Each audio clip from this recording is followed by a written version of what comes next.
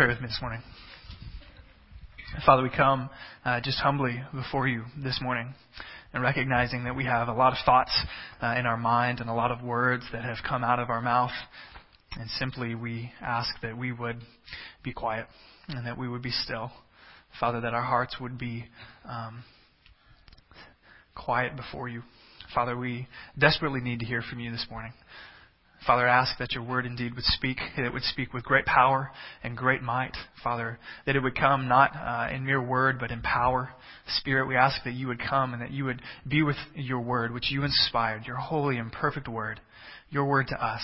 And you would speak so clearly to our hearts and so clearly to our lives that we might not leave this place unaffected, that we might not leave this place different, and that we might not leave this place not having a word from you, not hearing from you. And so, Spirit, come, soften our hearts, make them moldable, give us ears to hear and eyes to see. And Spirit, come, change our hearts, help us to see Jesus for all that he is. Father, we're grateful that you have spoken throughout the times and throughout the ages, but in this age, you have spoken to us through your Son, Jesus Christ, the eternal God, the one who dwelled with you from all eternity, who humbled himself to come as a man, to come as a child, to be our perfect substitute and sacrifice for our sins. And you have revealed yourself. You have spoken to us in the person of Jesus. We're so grateful for him. Father, now we ask again that we would have eyes to see, ears to hear, and obedient hearts and lives. And we ask it in Christ's name. Amen. You guys may be seated. At this point, we're going to take up our offering. And so as the guys are getting that ready, encourage you to give joyfully and generously, not out of obligation, but because God has indeed spoken to us and been so generous with us. And so the guys are going to do that. After we're done, we'll let the kids go, and we'll jump into our sermon. For everyone else, go ahead and grab your Bibles. We're going to be in the book of Judges, and we will be hovering around chapter 11. So if you have your Bibles, go ahead and get them out. Turn with me to the book of Judges. Chapter 11 is where we're going to be. And if you don't have your Bibles, no big deal. The text will be on the screen. So again, Judges chapter 11. And if you want to find your spot, we'll be starting in verse 29 with our text this morning. We've been in the midst of a series on the book of Judges, and it's called The Downward Spiral. And we've been looking at the judges in the history of Israel. And today we come to our fifth judge by the name of Jephthah. So that is where we're going to begin this morning. By way of introduction, a quick story. I read an article the other day that I found to be pretty interesting. There was a researcher, and I want to get the name right here, Ruth Berenda, did some pretty interesting research on conformity and peer pressure and its effects on society and on people and our tendency to kind of go with the flow, if you will. And so her and her research team did a very simple experiment. And the experiment that they essentially did is they would bring in several groups of people, 10 at a time, and they would do some simple experiments and ask them some simple questions. And one of the questions that they would ask these 10 people is they would show them line A and line B and line C, and each of the three lines would be of different length. And what they would do is they would ask them the very simple question, which line is the longest out of this group?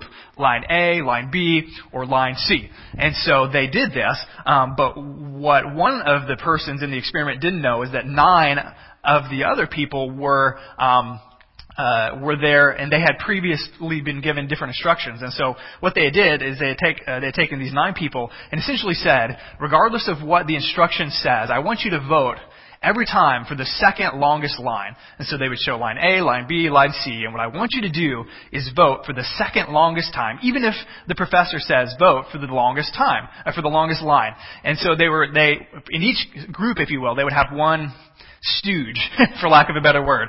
And that person, they were obviously interested in that person's response to the group's decision to choose the second longest line. And so, to make a long story short, the article essentially said that time after time, more often than not, the 9 people would vote for the second longest line, and they would watch the one kind of person who is being set up, and the person would look around and kind of be confused and not, kind of think, am I missing something here? And the shocking result is that out of their experiment, 75% of the time,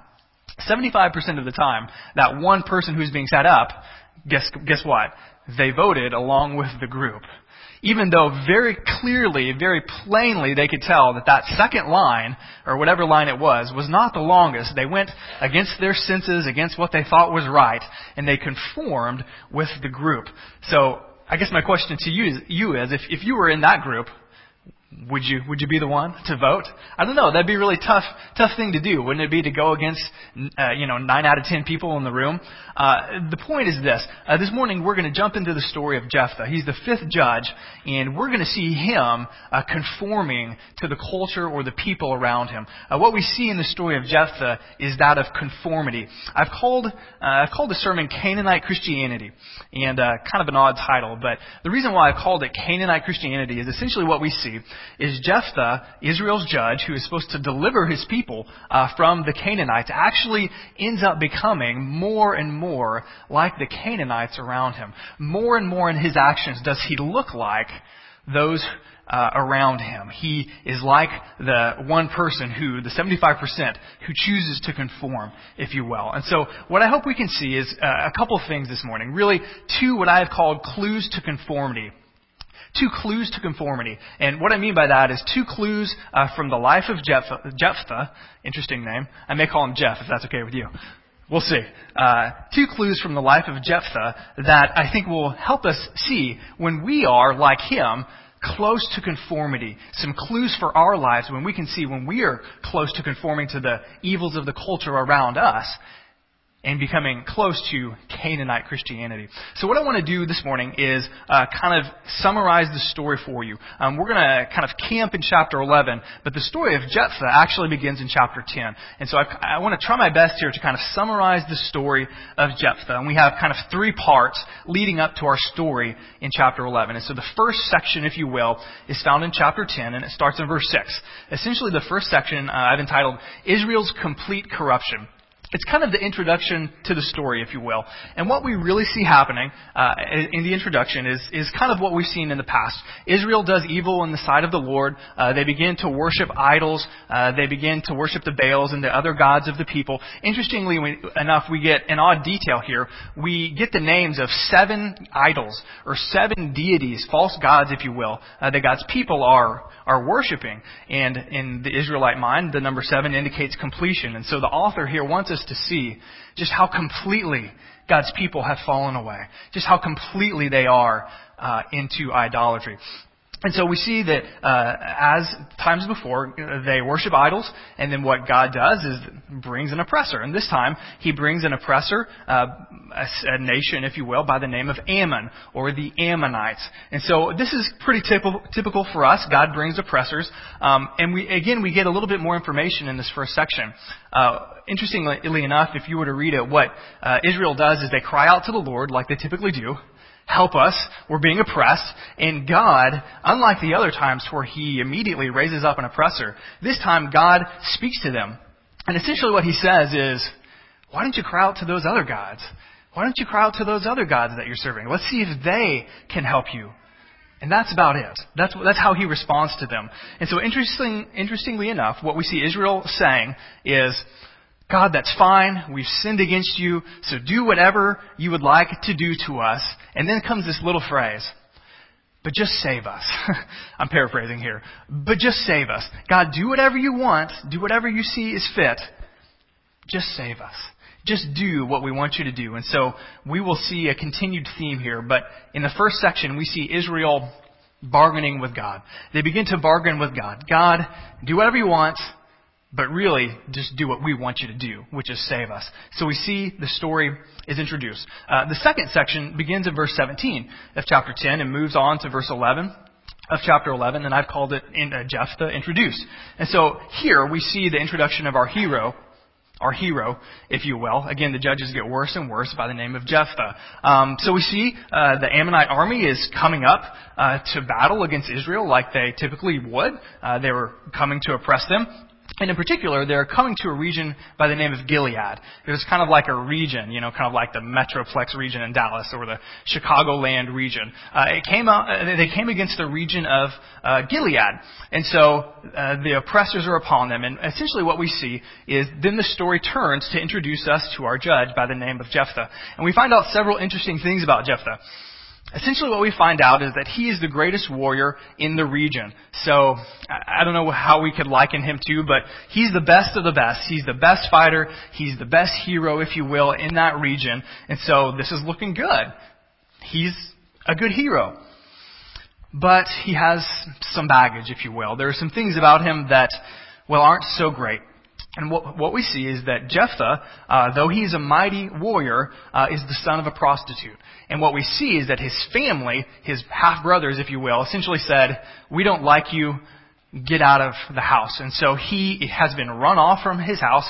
He goes off, and essentially the text says that he gathers around him a band of evil men, worthless men, if you will. So essentially what this guy is he's like a raider. He's out there, he has these, bad men, kind of crooks with him, and they just go on these raids. But he's a great fighter. And so there he is, and the town people of Gilead, his family, says, we really need you, Jephthah. We know that we kicked you out. We know that we treated you wrong. We know that we said some things about you that weren't good. But we're in a bind. We're in a bind. And so, would you come fight the Ammonites for us? And you can imagine how Jephthah would take something like that. Essentially, he says, well, that's not what you said to me a few years ago when you kicked me out of the house. You know what I mean? After some bargaining, again, we see this theme continuing. After some bargaining, we see Jephthah essentially saying, okay, I will lead you against these Ammonites if you make me king, essentially, head, ruler. If you let me rule over you, I'll fight for you. And so he wheels and deals, and the people of Gilead say, okay, we'll make you king. Even though we don't like you and we kicked you out, we'll make you king. And so we see Jephthah introduced, and the story ends kind of with some bargaining, if you will. So we've seen the setup, Israel is being oppressed. We've seen the hero introduced, Jephthah. They make a bargain with him. And then the third section before we get into our text is found in verse 12 through 28. And I called it Jephthah's, if you will, diplomacy. And so Jeph, even though he's a mighty warrior, he begins with diplomacy. And so essentially what he does is, if we can get that last bullet, essentially what he does is he tries the diplomatic route with these guys. And so, to make a long story short, he sends a messenger to the king of Ammon and he says, hey, what's the deal? Why are you guys fighting me? And so he sends a messenger back and he says, well, the reason we're fighting you is because 300 years ago, you took some land from me. And so we want it back. And if you give it back, we won't fight you, is essentially what he says. And so Jephthah goes on this pretty long discourse about, 16 verses long, and he makes an argument. He's bargaining, if you will, with the king. And essentially what he says is 3 points. He says, first of all, the land in question was never yours in the first place. It was the Amorites, not the Ammonites. Kind of confusing, right? They have their history wrong. He says, it's not your land to begin with. He says, when we came up from the promised land, the Amorite king came against us. We won. Our God gave us the land. So why are you whining about it? And then he kind of concludes his argument by saying, and that happened 300 years ago. You're coming against us. You're fighting us over land that was taken away, not from you even, 300 years ago. So the story concludes with the Ammonite king saying, whatever, I'm going to fight you anyways. And so that's where we land, if you will. And so I want to kind of camp in chapter 11, verses 29 through 30. That's gotten us to the point where we are in Jephthah's story. And we see what I would call Jephthah's vow.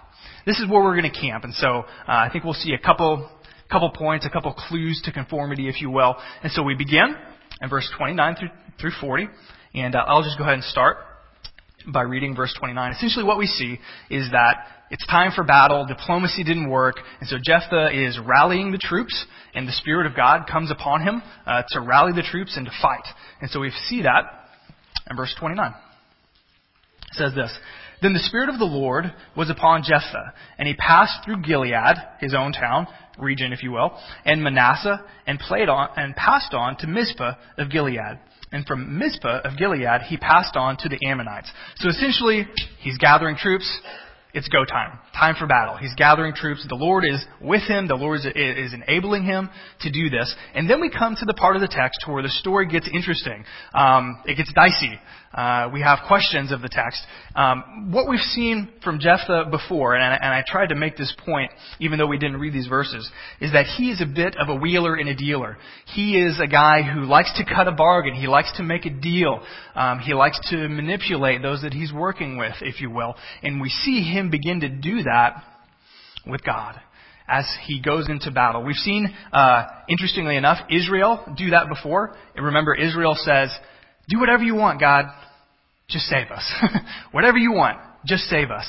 They're bargaining with God. We see Jephthah doing that with the city of Gilead, with the men of Gilead. He says, I'm going to bargain with you. You're going to make me king? Then I'll do it. We see him doing that with the king of Ammon. And now he begins to do that with God. So read with me Jephthah's vow, starting in verse 30. And Jephthah made a vow to the Lord and said, if you will give me the Ammonites into my hand, then whatever comes from the doors of my house to meet me when I return in peace from the Ammonites shall be the Lord's. And here's what he's going to do. And I will offer it up for a burnt offering. And so we see Jephthah, I think wrongly so, bargaining with God. He's a wheeler, he's a dealer. And for some reason, he thinks that he needs to barter with God. He thinks that the Spirit upon him is not enough. He thinks that God's history and precedent of delivering his people through the judges that he has chosen is not enough. He thinks he needs to make a deal with God. And so he begins to bargain with God. Quick stories, just to kind of illustrate this point. I think Jephthah, as I said before, is a wheeler and a dealer. He likes to cut deals. Do you guys know anyone, and you don't have to raise your hand or say names unless you just want to get in trouble with your wife or spouse or something. But do you guys know of anyone who's just a really good dealer? You know what I mean? Like they're really good at negotiating. Do you guys know anyone kind of have that mental picture in their mind? Someone? Okay. A few of you guys know what I'm talking about. As I begin to think about this, I don't mean to paint her in a negative light, but my mother-in-law is very, very good at this. And she happened to be here last Sunday, and I told a story about her, and now she's here. She's not here, so I'm going to keep talking about her. But she is very, very good at cutting a deal. It amazes me, and I think she's not at all like myself or my wife. But she's really good at getting her way with people. It's amazing. And so anytime we're somewhere and we're like, hey, we need something to be done, we just send my mother-in-law. We're like, go. And she goes and takes care of it. A couple illustrations come to mind.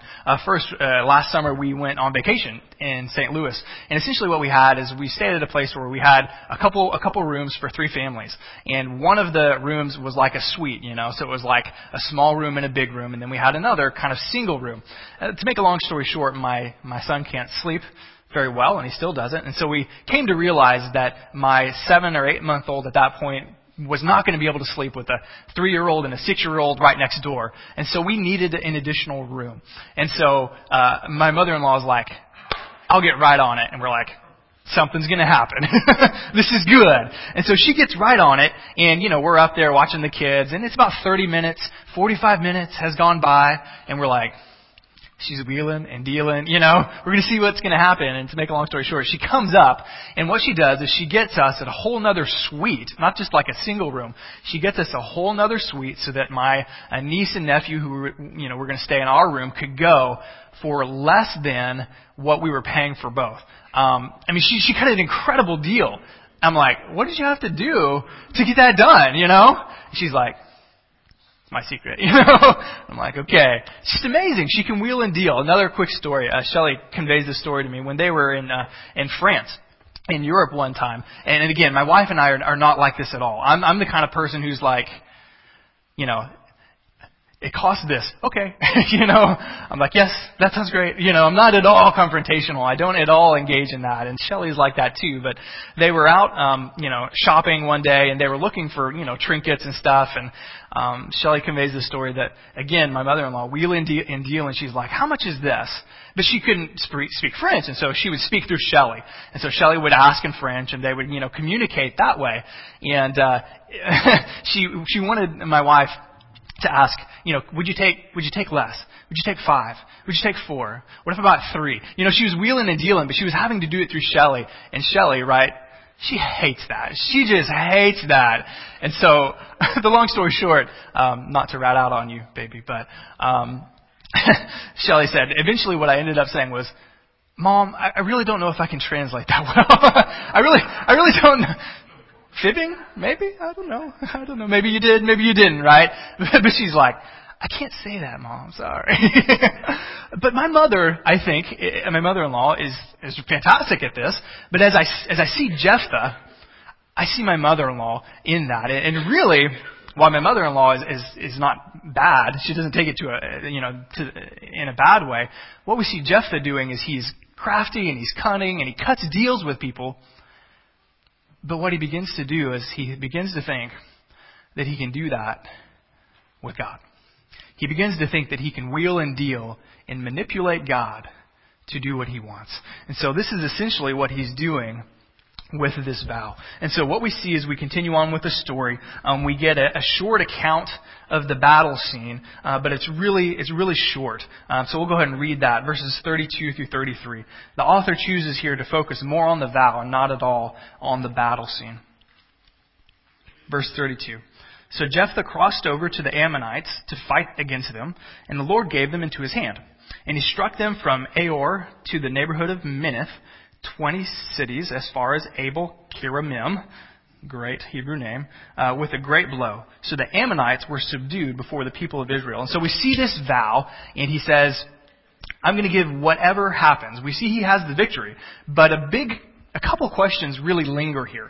And the first question is, which I've been hinting at, is was this really necessary? I mean, was it necessary for him to say, Lord, I'll make you a burnt offering if you give me the battle? Was it even necessary? I don't think it was. First of all, the Spirit of God had come upon him mightily for battle. It wasn't necessary. He had already voiced his confidence that God would give him the victory as God had in the past. Essentially, what we see is that Jephthah is acting much like a Canaanite.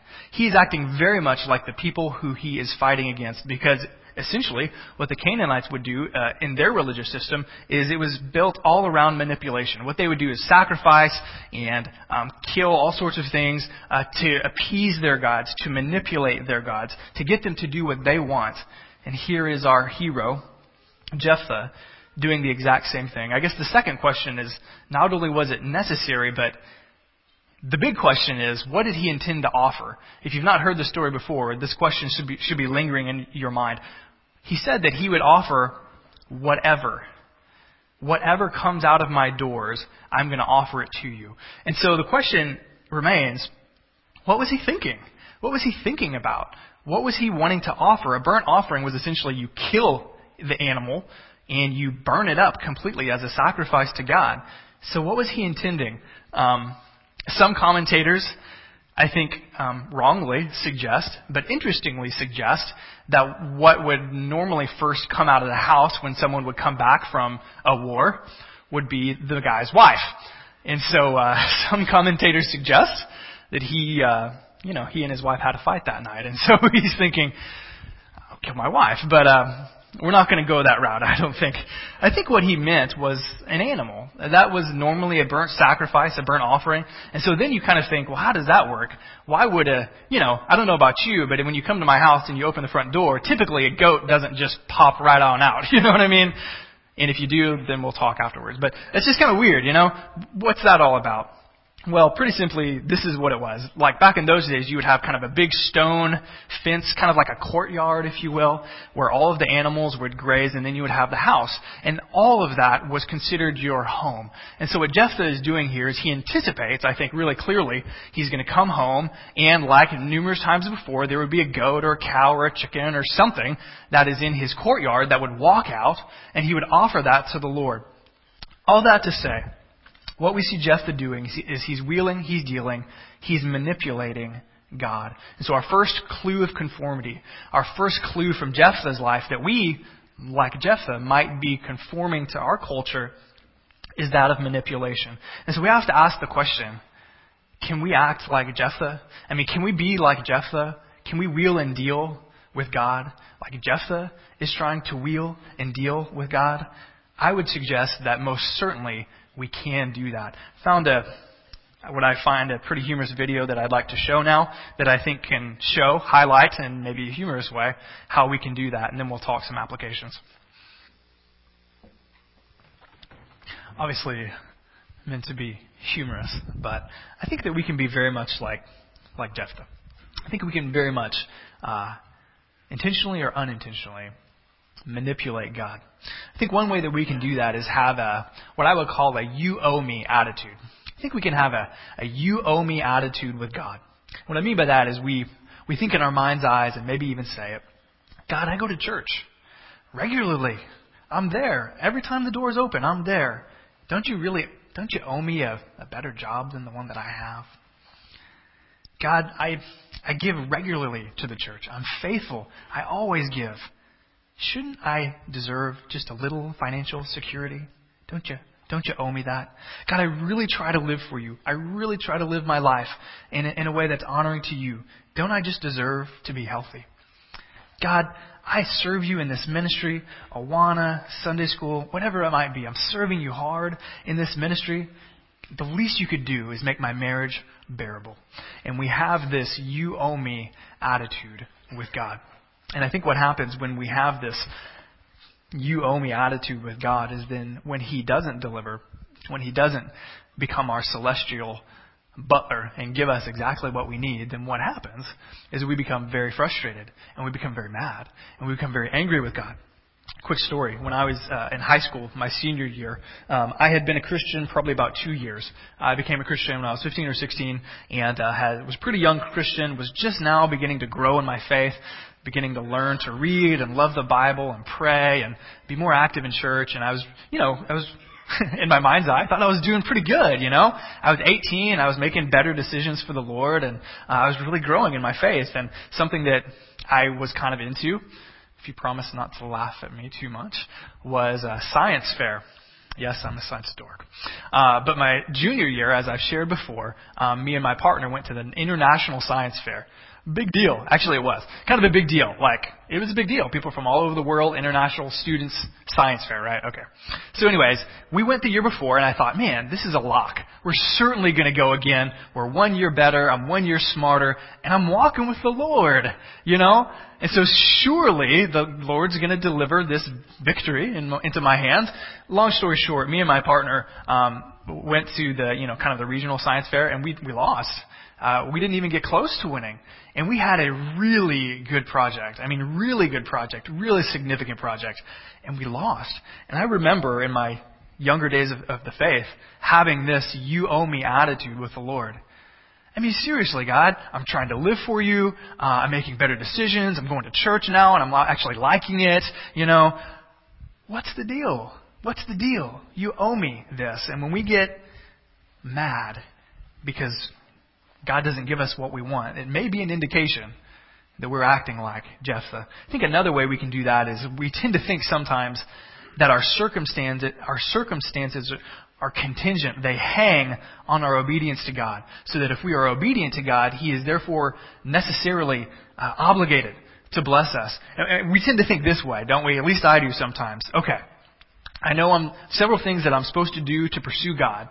So I'm supposed to read my Bible and I'm supposed to pray and I'm supposed to be regular at church and I'm supposed to give financially and all of these things. And so I tend to think, okay, I wake up this day.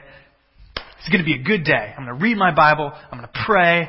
I'm going to, serve my family, and the day is going to go well. And so if I do this, I'm going to get to work, and the boss is going to compliment me and maybe even give me a raise.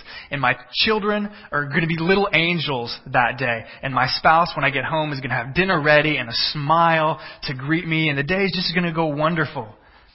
But if we just happen to forget to pray that morning, or if we just happen to forget to read our Bibles, well, then we know that the day is going to go poorly. Our kids are going to be grumpy. We're going to have a flat tire. Our spouse is going to be irritable. The client at work is just going to be a bear to deal with.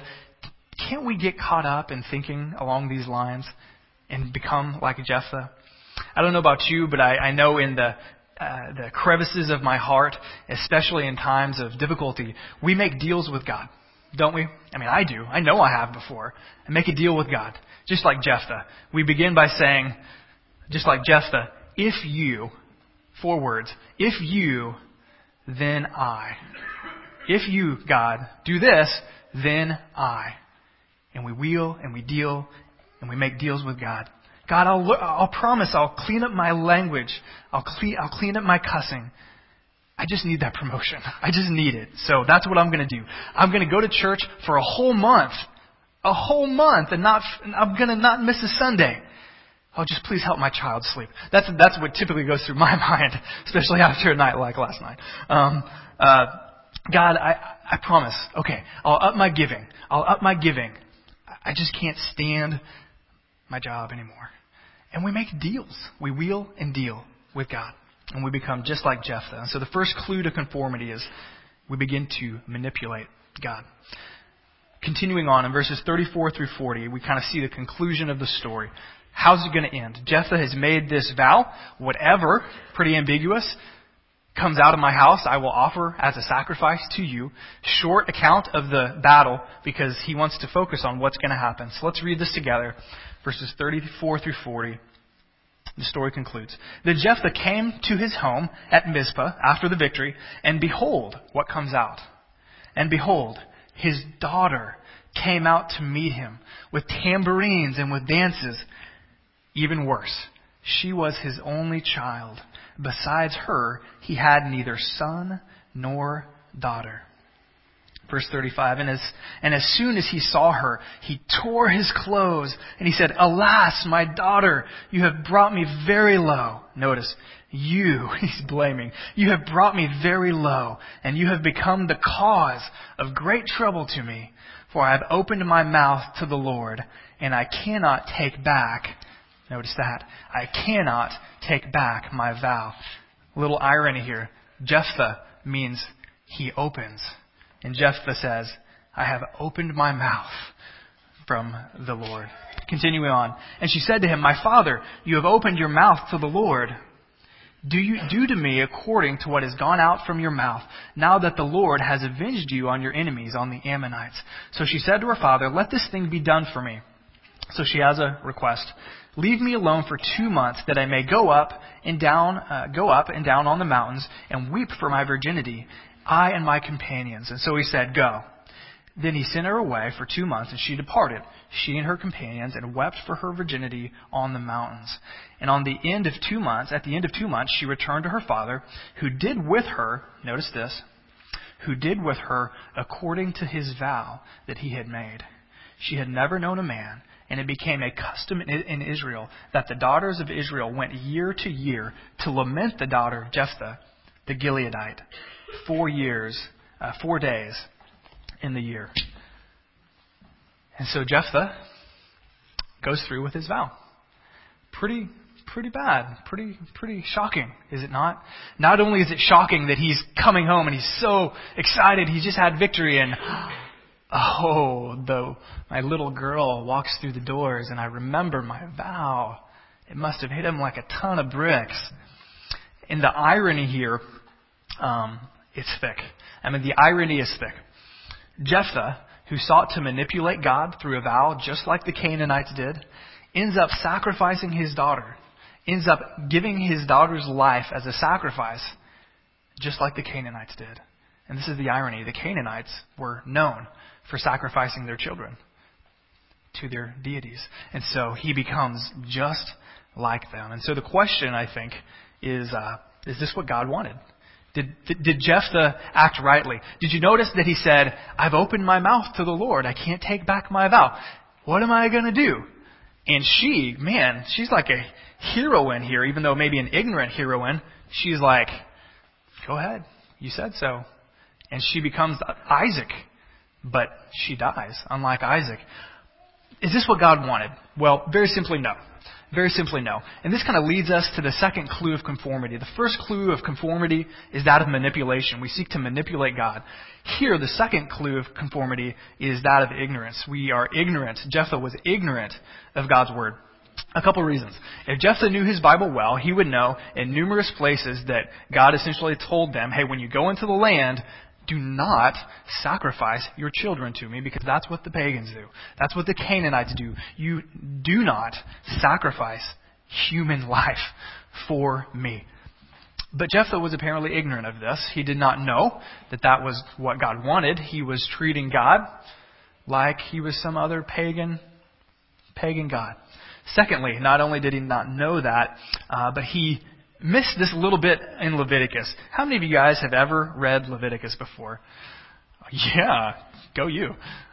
So, did you make it all the way through in one reading? It's just thrilling, isn't it? Leviticus is an excellent book, and it teaches us about God's holiness and how we're to rightly relate to a holy God. In Leviticus 27, essentially what we see is that God makes a way for people who make a hasty vow, much like Jephthah did. For people who make a hasty vow, He makes a way out. The long and short of it is, what you could do is you could say, God, I'm going to give this amount of money to get out of this vow. It's in Leviticus 27 at the very beginning. And so Jephthah, if he knew his Bible, should have known that there was a way out. There was a way that he didn't have to sacrifice his daughter. He could have redeemed her, is the Old Testament word. He could have redeemed her. But what we see very clearly is he was ignorant. He was ignorant of God's word, and thus we see the unintended consequences of his actions. The unintended consequences of his manipulation. He tried to manipulate God, and we see the unintended consequences of his ignorance of God's word. That is, Jephthah didn't intend, I don't believe, to sacrifice his daughter. In fact, I would guess he never dreamed in his wildest imagination that his daughter would come out. But we see, unfortunately, he manipulates God, he's ignorant of God's word, and there are unintended consequences to that. How many of you have ever seen, and I'm sure you have, there are commercials on TV often for like particular drugs, and I find them quite amusing because there are drugs for all sorts of things, but essentially they say, buy our drug. This is what it's used for. It'll help bring down your blood pressure or whatever. And then, like for the next 20 seconds of the commercial, you know what I'm talking about? For the next 20 seconds of the commercial, it's like unintended consequences or side effects are blah blah blah blah blah blah blah blah blah. Your head might fall off, your arm might go numb, your heart might stop, your foot might bleed. Like you might die from ulcers. You know what I mean? And it goes on and on and on. And that's not the intent of the drug. And when they made the drug, they intended it to fix things, right? But the unintended consequences, they have to lay out for you. And I can't help but thinking, good heavens, I think I'd rather die from whatever I'm struggling with than to take that and have my ear fall off, But this is what we see. Jephthah, he manipulates God, he's ignorant of God's word, and there are some very, very serious unintended consequences. Dr. Thomas Constable says this, bringing it home a little bit. Ignorance or disregard of God's word is not only unfortunate, but it is dangerous. It's dangerous. And that's exactly what we see happening with Jephthah. So what about us? What about us? How can we fall into this trap of ignorance of God's word? As I chewed on this, essentially what you can do is you can think about anything that God says, anything that God has revealed in His word to us, and you can think, what if I didn't know that? What if I didn't obey that? What if I didn't seek to live my life accordingly? And you can come up with a whole smattering of possible, really bad things. Because God, when He gives us instructions in His Word, not meant to be harmful, not meant to restrain us, it's meant to teach us this is what is best for you. Just like I put constraints and restrictions on my son because I know it's best for him, so does God. So we can be like this as well. If we are unaware that the Bible clearly says, vengeance is mine, thus says the Lord. Don't take things into your hands. We can see the dangerous consequences of having a life that is consumed with revenge, that is consumed with trying to get back with that person. If we don't know that the Bible says, sex, really good thing, meant for marriage. I intended it that way. It's like a fire. It's beautiful in a fireplace. It's meant to be warm and loving and good and nurturing. But that's why there's a fireplace. But if you have a fire without this proper setting, without the fireplace, it can burn up your whole house. And that's how sex before marriage is. if we are unaware of that, it can possibly lead to all sorts of trouble, emotional hurt, unfulfilled desires, all sorts of things.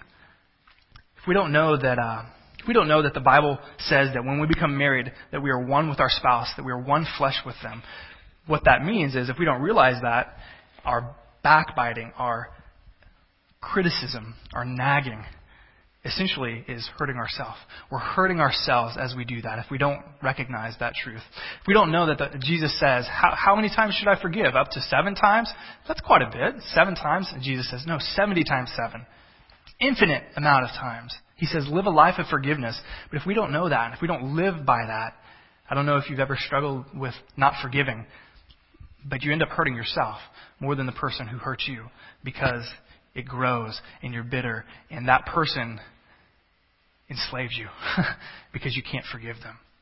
All sorts of things. We could go on and on. But the point here is very simply that ignorance of God's word is devastating and it's dangerous. And this happens to us all of the time. And so we see the story concludes here. Jephthah, who is Israel's savior, ends up becoming just like the Canaanites. He ends up raising his hand at the line that is second longest. And he goes with the flow, and he brings Israel and himself into devastation. So we're going to do this. We're going to close with a song. So our worship team is going to come up. So come up, guys. And as they do that, we're going to pray. And I'm just going to ask that we have just a quick minute. I want to challenge you to think about these 2 areas of your life. How maybe you might be more of a Canaanite Christian than a Jesus Christ Christian by manipulating God, by being ignorant of God's word. I want us to dwell on this briefly. If you want to repent of those things, I encourage you to think about that. Repent. Ask God to help you. If you've never placed your faith in Jesus Christ, this story, I think, points us to Jesus in that Jephthah's daughter was an unintended human sacrifice. It was not right. But what we see is that there is only one human sacrifice that is acceptable to God the Father, and that is his own Son, Jesus Christ. Because he, unlike Jephthah's daughter, died for sin. Not for his sin, for my sin, for your sin, for the sin of the entire world, so that we might be connected with God. Would you pray with me? Father, I pray for myself and for my friends. Father, we can see Jephthah and ourselves very much. Father, I pray that you would forgive us for thinking that we can manipulate you, for thinking that we can wheel and deal and get you to do what we want, as opposed to submitting for your will and seeking your will for our life. Father, forgive us for our ignorance of your word, because it causes us to be like those around us, like our culture around us, and it has devastating consequences. Father, may we strive to know your word, not because we have to, but because it's for our good, it's for our joy. Father, you've given us commands and boundaries and freedom, so that we can experience life in the full. That's what you desire. So we ask now, as we contemplate for a brief moment, that you would work on our hearts, that you would convict us of sin, that you would encourage us if we're doing well in these areas. Spirit, we ask that you would come. And if there is a person here who doesn't know Jesus Christ, if they've never placed their faith in the perfect human sacrifice, I pray that they would do that today and find life and joy and peace and meaning in life. And we ask it in Christ's name. Amen. Hey, thanks for coming to worship with us this morning. See you next week.